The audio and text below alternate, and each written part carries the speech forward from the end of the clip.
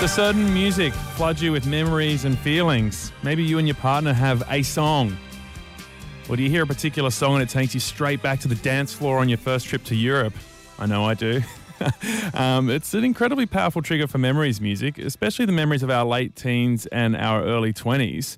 So why that stage of life? Well, Joe Lauder finds out why that happens and also looks at the way music's being used to help people rediscover lost memories. As we go through life, we meet people, we form relationships, friendships, we travel to different places. And while we're forming these memories, so often there's a soundtrack. Yeah, the Shins remind me of a time in my life with not my first boyfriend, but like a big love during high school. My Sweet Lord by George Harrison just reminds me of my mum. Straight away. It's her favourite song. I remember when I was a kid, my dad told me it was a band and they did a cover of, I think it's Turning Japanese. Robin Dancing on My Own when I was travelling in Amsterdam. It was a song that would come on and we were all like having a really great time. Music is this super stimulus for the brain. It activates widespread brain regions. Amy Baird is a clinical neuropsychologist. You know, we dance to music, so it activates the part of the brain that controls movement. We have memories and emotions associated with music, so it's activating the parts of the brain that control memories and emotions. And deep within the brain, the subcortical regions for feelings of reward and pleasure. So it really is a super stimulus for the brain. And Bill Thompson researches music cognition. That is, what exactly is music to humans? Why do we make sense of music? All it is a sequence of sounds, and they aren't words. They don't refer to specific things, and yet it seems very meaningful to us. And why does it affect us so strongly, so powerfully? And music really stamps itself in our brains. It's both reach of music, and by reach I mean the sheer number of areas of the brain that music affects, which is kind of unique. So there's reach, and then there's repetition. And that's important because we hear songs so many times that it sort of seems to get tattooed into our brain. And then also, you know, we need things that remain the same. You know, just the song remains the same. We might kind of know and accept that music helps us to remember, but it's a fairly new area of scientific research.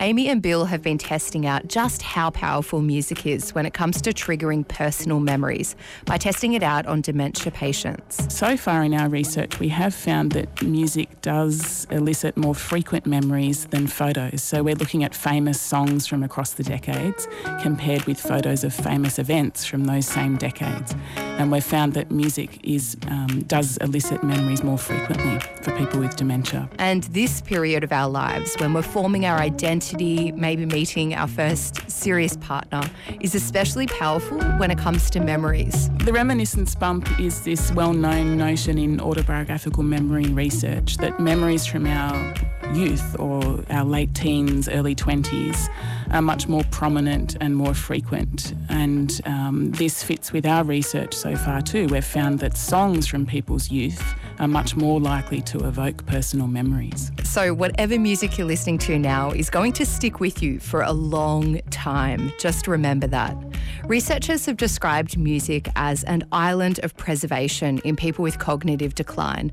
And there is no sweeter example than a case study in Amy and Bill's research. Yeah, well, this is Barbara and David, and Barbara was diagnosed with dementia about 5 years ago, and it progressed quite rapidly. She was unable to speak, essentially. She only had a few words, and also at times she failed to recognise her husband. They'd been married for 60 years, but she didn't recognise him, and she'd say, "Who are you?" And she'd send him out of the house thinking that he was an intruder. David was devastated and had no idea what to do, so he started singing their song to Barbara every day. And it was Unchained Melody by the Righteous Brothers, and it was significant to them because it played on the night that they met. It was the last song of the evening, and they danced together to that song. So he started to sing that to her every day, and he actually attributes that process of singing that song to her coming back. He said to me, "She came back." I'll be coming home, wait for me. I know, it's just like that scene from The Notebook. It was us. It was us. Oh, my darling. Oh, my sweetheart. I brought along an old friend. Amy and Bill are going to use their findings to develop scientifically based music programs for patients with dementia.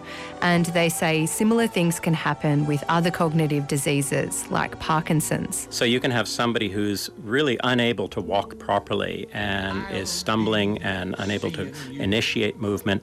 And then when you start playing music, suddenly that person can actually dance. And so they're able to use the rhythm of the music to replace the areas of the brain that have been damaged by the Parkinson's disease. Hack on Triple J. Oh, what a story.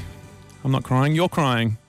Very emotional story about music, which it can be, as you just heard, so evocative. Steph, you've called in from Maitland. You work in an aged care centre as a music therapist, and you find people have a lot better music from memory than what happened 5 minutes ago. Yeah, so I've seen a lot of people who, can't even remember what they did or said a couple of minutes ago, but will remember every single word to a song from their childhood.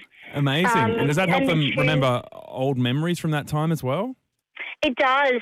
If you, play them one of those songs or sing them one of those songs and then start talking to them about their childhood and where they heard that song and kind of other world events that were on at the time. Like, for example, war songs I sing to them sometimes. They'll then be able to tell you about that time in their lives. And as I've actually worked with Amy Baird as well, with some people with Parkinson's and what music does for them. And it's just incredible what it can do for the body and the mind. Yeah, totally. Steph, thanks so much for calling in with your experience.